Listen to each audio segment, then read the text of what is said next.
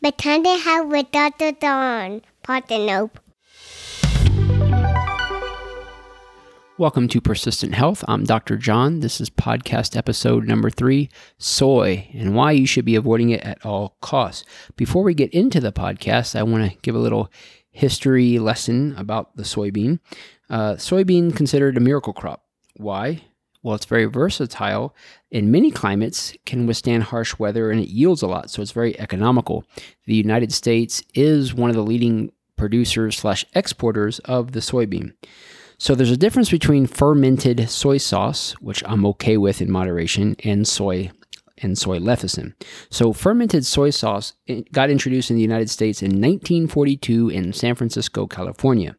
Soy lecithin was much earlier, believe it or not. That was in 1929, and it was imported from, any guesses? I was way off. I had 10 guesses and couldn't get it. I was thinking more Asian part of the world. It was imported in 1929 from Germany. There's 2 problems with soy lecithin. Number 1, it takes harsh chemicals to extract soy lecithin, which is used as an emulsifier or thickener from soybeans. And the second problem, which is more to date, the soybeans are frankenfood or GMO, genetically modified. GMO and soy lecithin / harsh chemicals, both not good for the body. A lot of patients come to my office and I tell them after their first visit, you should avoid soy. And they think in their heads, soy milk, soy sauce, easy, we're done. They come back in a month and they're annoyed and surprised at the same time. I say, what's the problem? They say, oh my gosh, Dr. John, I started looking at labels and soy lecithin isn't everything. It is. That's right. They need to start looking at labels as you need to start looking at labels. And you cannot be fooled because you're shopping at a specialty health food store or a Whole Foods type store. Don't let your guard down. Look at the labels. The government says you can put organic or all natural and still have soy lecithin in the ingredients. Now, it gets a little more complicated from here. Why? Because there are certain pseudonyms or code ingredients that the government says you can put on the label and it stands for soy. And you need to know these. This is very important. Those ingredients are artificial flavoring, hydrolyzed plant protein, hydrolyzed vegetable protein, natural flavoring, vegetable broth, vegetable gum, and vegetable starch. So I'm going to go over those one more time because they're very important, as I said. Artificial flavoring, hydrolyzed plant protein, hydrolyzed vegetable protein, natural flavoring, vegetable broth, vegetable gum, and vegetable starch. If you see any of these on an ingredient list, assume you're getting soy and soy lecithin. Now, for patients who say, well, gosh, I like cooking Asian food at home and, my teriyaki chicken and fried rice and things like that. Well, what do I do about that? Well, not only do they sell low sodium or sodium-free soy sauce, they sell soy-free soy sauce. And you can use coconut or liquid aminos as a substitute as well. They work beautifully. So what does soy do to our bodies? What's the big deal? Well, it affects men and women differently, but the summary is this. In men, it's going to lower your testosterone. In women, it's going to lower your estrogen, both of which prematurely ages you. And we don't need to speed up the clock that Mother Nature has on us.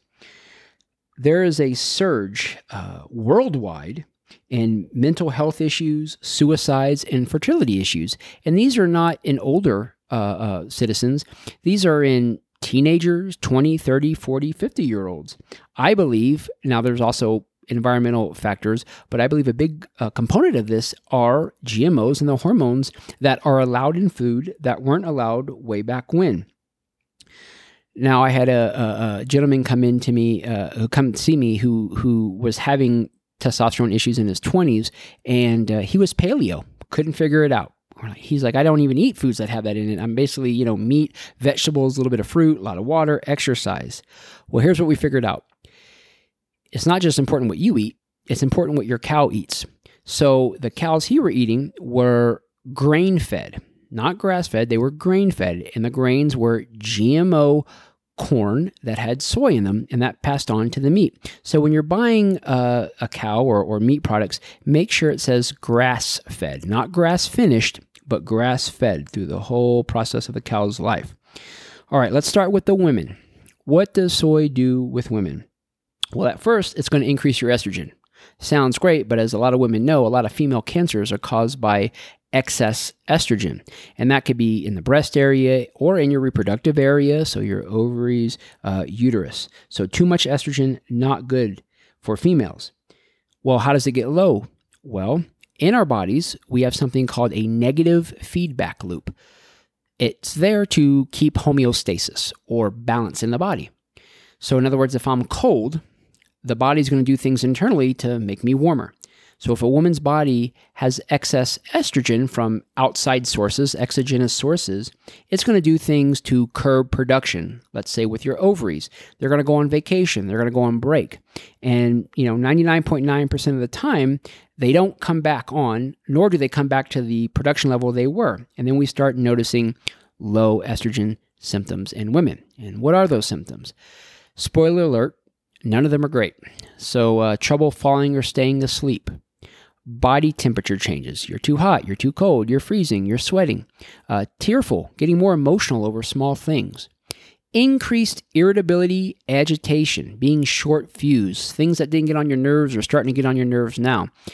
The reason why that happens as the estrogen drops, testosterone kind of rises unopposed, and increased testosterone will cause that irritability and agitation, but it also is going to cause skin changes, everything from acne to bumps to pimples and in places you don't want them, headaches, migraines, weight gain, and body shape changes. So let me talk about this for a second. Why does this happen?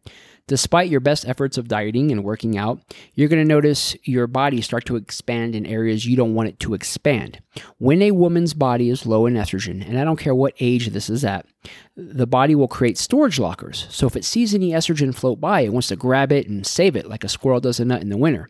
Unfortunately, these storage lockers are fat cells.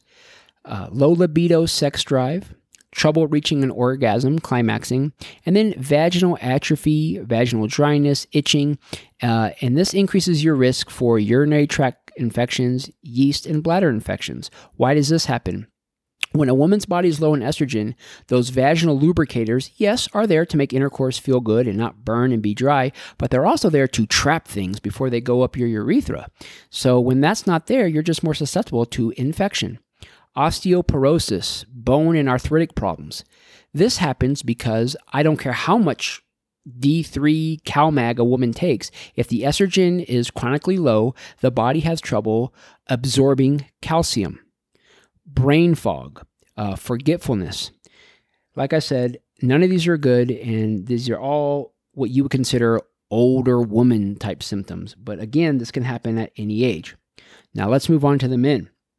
So estrogen is an opposing force to testosterone. So higher your estrogen go, men, lower the testosterone goes. So what are low testosterone symptoms? There is something called IMS. This is an AMA term. I'm not making this up. Not PMS, but IMS. Stands for Irritable Man Syndrome. Trouble staying or getting back to sleep. Muscle loss, muscle weakness, increased flabbiness. Erectile dysfunction, low sex drive, trouble climaxing. Of course, sperm infertility and motility issues. Hair loss, balding. Increased aggression, anger. Trouble focusing and concentrating. So brain fog. And then urination issues, everything from increased urgency, trips to the bathroom, and flow issues. So, you stand there a while over the toilet, nothing happens, or your stream dribbles, stops, starts. This is because when a man's body is low in testosterone, it creates like this stronger testosterone, which inflames the prostate. And this also increases your risk for infection of the prostate, but also of the bladder and kidneys and so on. Low energy, stamina, and poor recovery time. So, you're going to go on a hike, and instead of feeling great the next day, you're going to feel like you ran a marathon. And people will say, well, that's just part of getting older. No, that is not true. You can age gracefully and have that quality of life. So, do your due diligence, check all labels, and don't prematurely age yourself. But time to have with Dr. Dawn. Partner.